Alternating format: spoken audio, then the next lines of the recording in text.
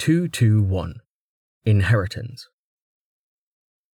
9 figures sat in a ring on the sand, the bitter wind from the ocean whipping toward them, only to break against the bubble of warmth that enveloped them. Likewise, the dark of the cloudless night was pushed back by the light cast from a lone bulb, which shone far brighter and further than was natural. Immolate and radiance were responsible, of course, and by extension, rain.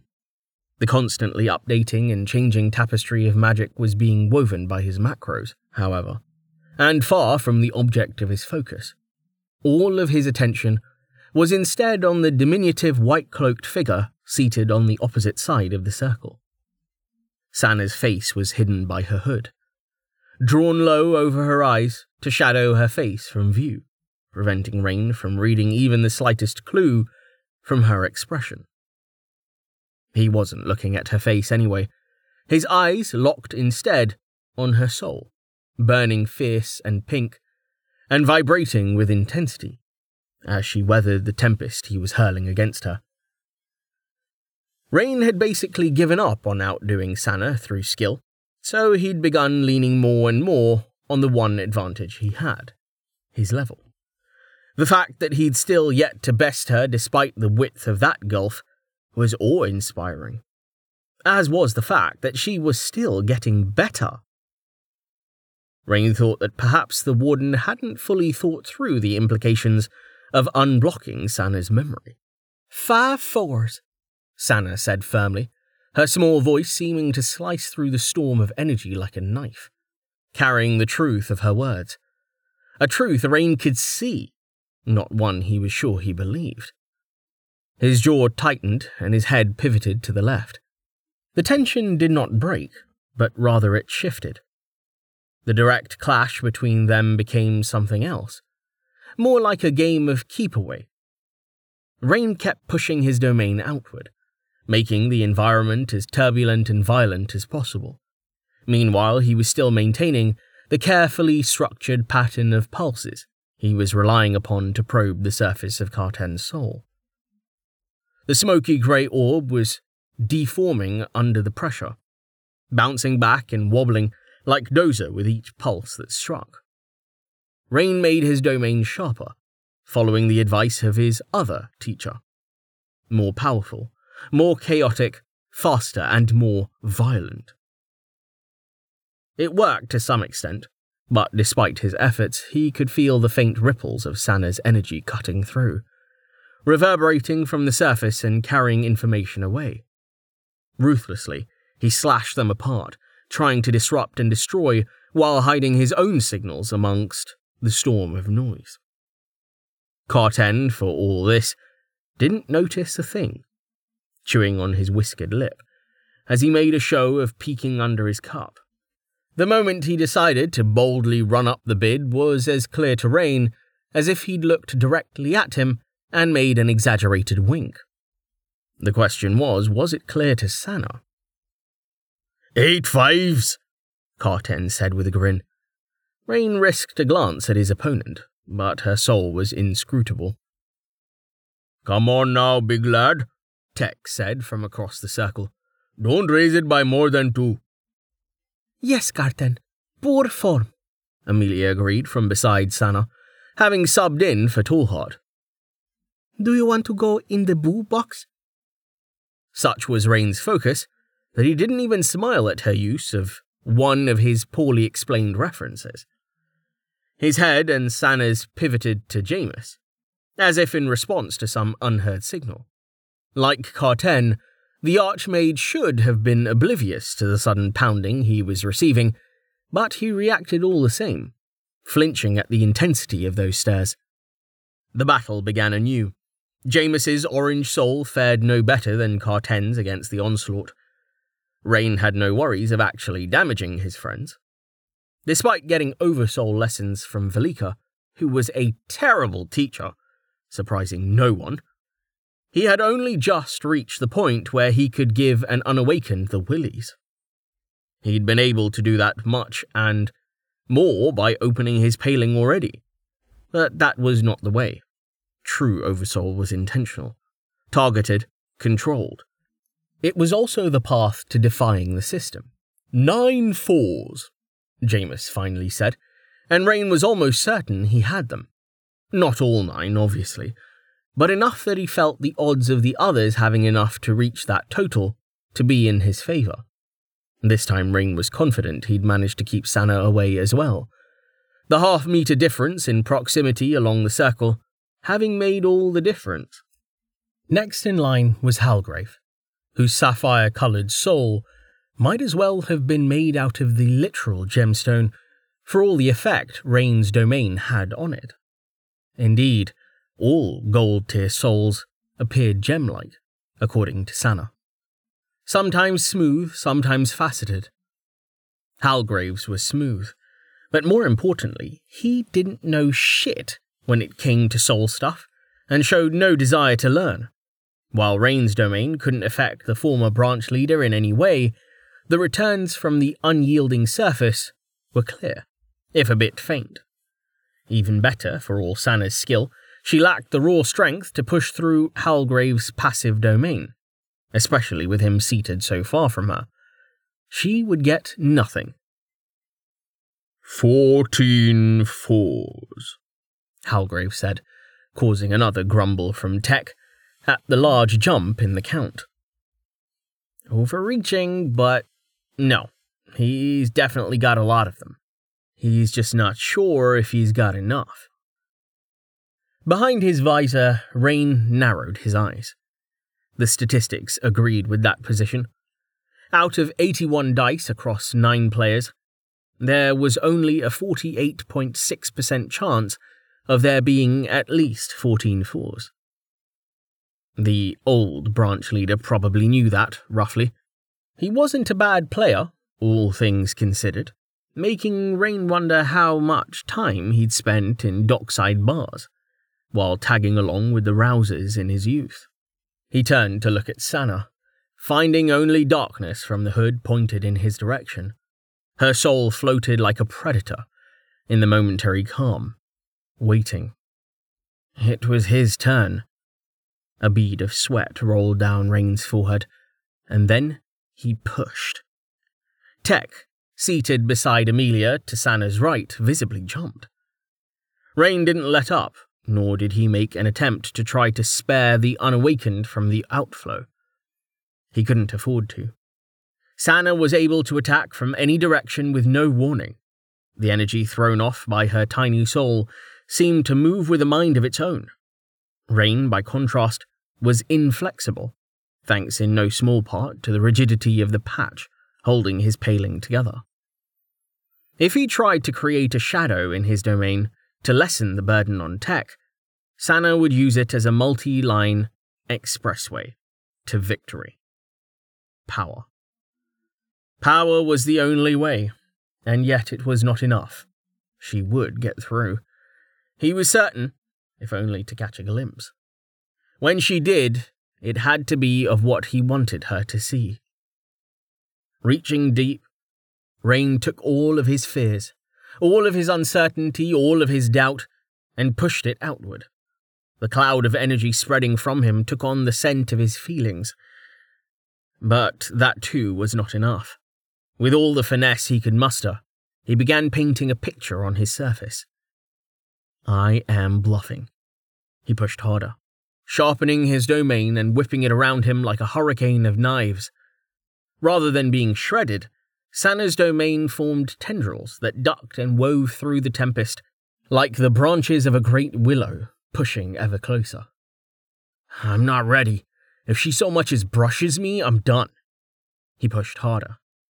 Hell's blood on toast! Tech cursed, leaning away from him. 16 fours! Rain choked. Challenge, but you know, Melanie said, looking at Tech with concern. I pass as well, Tani said quickly, likewise looking at the struggling aspirant. There were quite a few variants to 9 dice, but in the one they were playing, you could only challenge the player to your left. However, given the circumstances, they'd all agreed that Rain and Sana would be the only ones allowed to issue challenges, and only against each other. Players between them could instead pass, winning a portion of the pot, should Rain or Sana decide a challenge was in order. If, on the other hand, either of them raised the bid instead, then the players who'd passed would have to pay the pot a penalty. The pot was just cookies, but still. Boss, Tech grunted, inhaling a ragged breath. I'll never get used to this. Pass, Amelia said, leaning over to rest her hand on Tech's shoulder. just breathe. Sana's hood shifted back to Rain silently as he switched from defense to offense. 17 fours. Sana said so quickly that he had to backpedal in a scramble, restoring the storm he'd only begun to dismantle. She has them. She has to. But the odds. No, there's no time. 18 fours, he shouted, interrupting Carten. Aye.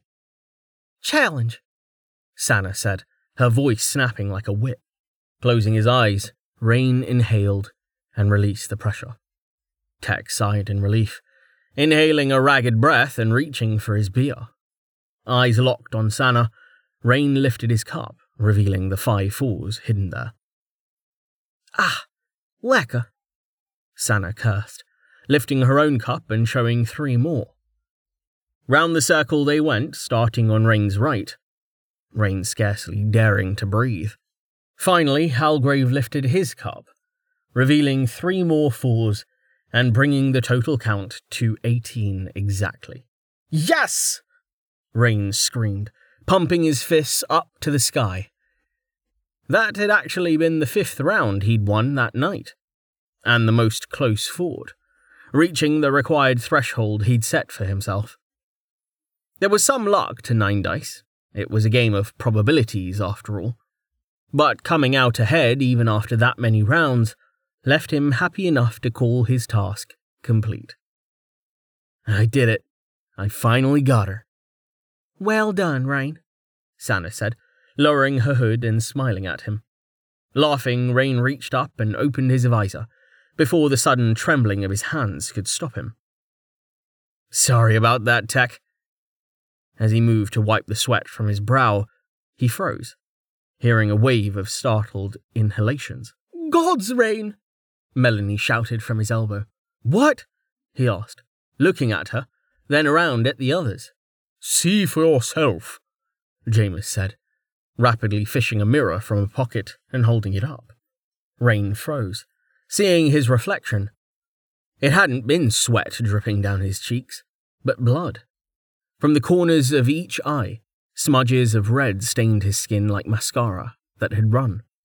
Oh, he said, blinking. Velika had warned him that things like that could happen. Oops. Oops, Amelia demanded, rushing over to him as he activated Purify. After a moment's inspection, she wrapped him in a crushing hug, shaking her head against his shoulder. Damn it, Rain. You hurt yourself? Again? Sorry, was all he said, squeezing back tightly and dropping the spell. He was sorry, in that he was making her worry. However, if a little blood was what it took, so be it. His health had barely dropped, checking it now, and he was running out of time. Amelia sighed, squeezing him tighter. That's it. Your winnings are forfeit. No cookies for you. That's fair, Rain replied. Tallheart rumbled to himself, hunched beside Temerity's boiler as he waited.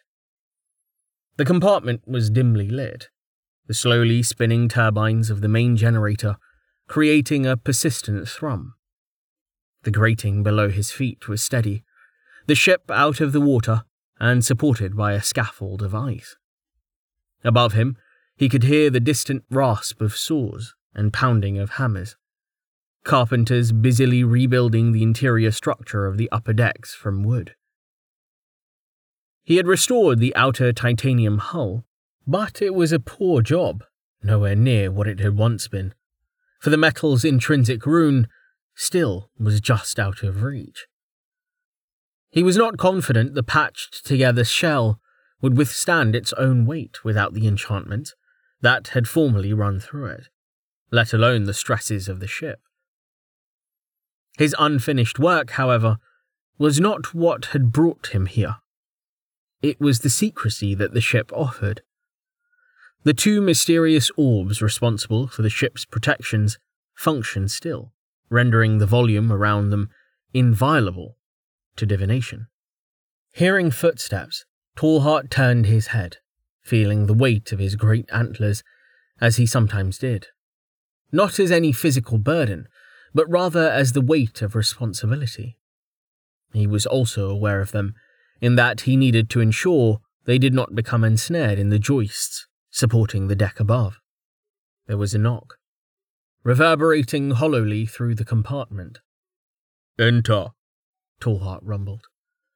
A mechanical thunk came a moment later, the latch on the bulkhead door turning before it was slowly pushed open. Tallheart's eyes found Stavros for a moment, but after a quick nod, the old man stepped aside, making way for the five behind him. Four had the tall and slim builds that characterized his people, while the last did not, only because he was a child. All wore bandanas across their foreheads, but even in the dim light, Tallheart could see the growing nubs tenting them outward.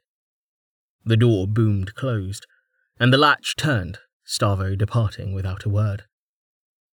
"Gather close," Tallheart said in the following silence. He shook his head slowly. "Remove them. You need hide what you are no longer." Tallheart, Stone River said, undoing the strip of cloth, then bowing low, the others mimicking her. Tallheart bowed in return, greeting her by name, and then the others one by one. He had only had the chance to speak with two of them that morning, but he knew them all from before, if not as well as he had known the one that they had lost. He saved Greenbrier for last. "Do you remember me?" he asked as he rose, peering deep into the child's eyes. I do, Greenbrier said, looking down at his feet and taking a step closer to his mother. I am sorry about Snow Lily. "As I am sorry for your uncle," Tallheart rumbled slowly, taking a deep breath and glancing at the wooden box Ander held. "I stayed away for too long." Who are these people, Tallheart? Stone River asked, placing a hand on her sister's shoulder. What is this ship? "Temerity," he replied, answering the second question and running his hand across the surface of the boiler, feeling the heat within. "We took it from the Empire." We? Stone River asked. You and the humans? "River," Ander said, but his daughter ignored him. I do not trust them, Stone River said, shaking her head. Amelia is a friend, but I don't know the others. She speaks highly of their leader, this Rain.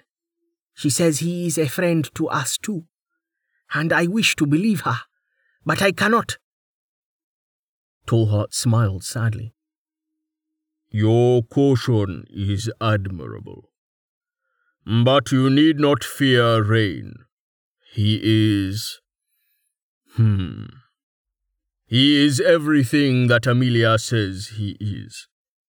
You will see."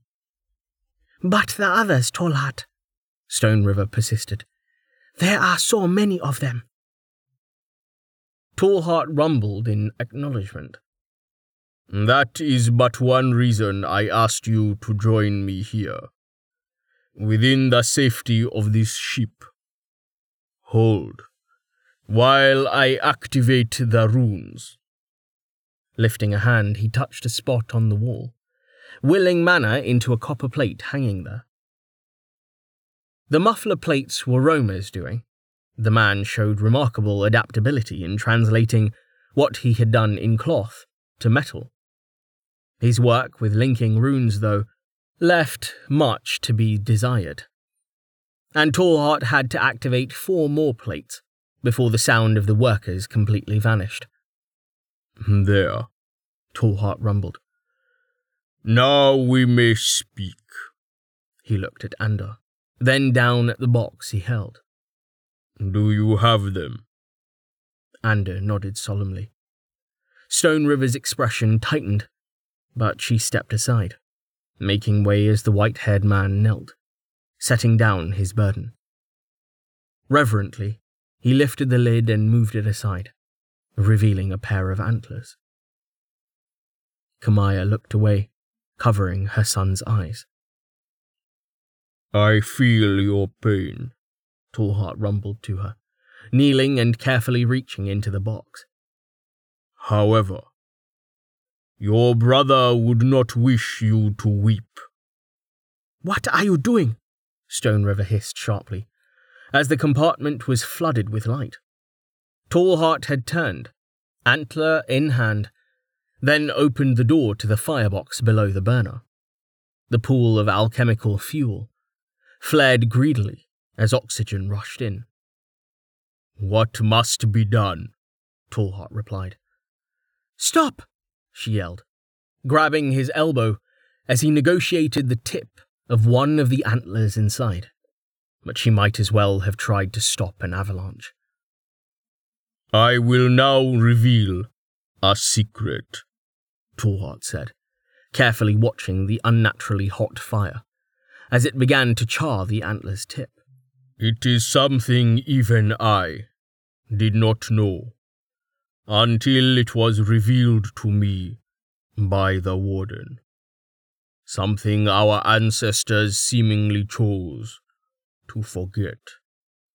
Greenbrier had begun to cry, but Tallheart was already removing the charred antler, holding it over a shallow bowl of clear liquid he had gotten from Myth. It was an alchemical precursor, equal parts alcohol and liquefied tel, and he had passed off his need for it by implying it was for his experiments with titanium. With his free hand, Tallheart grasped the tip of the antler and squeezed, making the brittle material crack from the pressure. You must speak of this to no one, he said, feeding the dust and broken chips into the bowl. He found himself holding his breath, only allowing himself to exhale as the liquid started faintly to glow. Good. It has not been too long. Rumbling deeply, he returned the antler to the fire. The transfer will not work for humans, nor for those stronger than the one who has fallen. This is no path to godhood. For you, though, it is power. The strength of our people need not wither should one of us perish. This is why, Skymoon hissed angrily, looking at Stone River. This is why they kill us. Tallheart rumbled, then shook his head. 1,000 years ago, when the Empire of Old slaughtered our people and drove us from our lands, perhaps envy for this power was the reason. Today, greed is enough. Those that hunt us do so for the bounty alone. Fetched must have known, Stone River spat. Tallheart rumbled. May his bones be burned to ash to spare the earth their poison. Crumbling away the last of the first antler, he reached for the second. Despite all the material he had added to the cup, the level of the liquid had barely risen, glowing fiercely red. Somehow, though he could not say why, the colour reminded him of his fallen friend. He turned to look over his shoulder. Did any of you tell Amelia the level of the essence monster that was forced upon you? No, Ander said. She asked once But we did not say, and she did not ask again. Good, Tallheart replied, already feeding the second antler into the fire. You must all drink evenly, or we risk revealing more than we can afford. The humans must not suspect. Not even Amelia or Rain. I thought you said you trusted them, Kamaya said softly. With my life, Tallheart rumbled, staring into the flames. However, they do not need to know.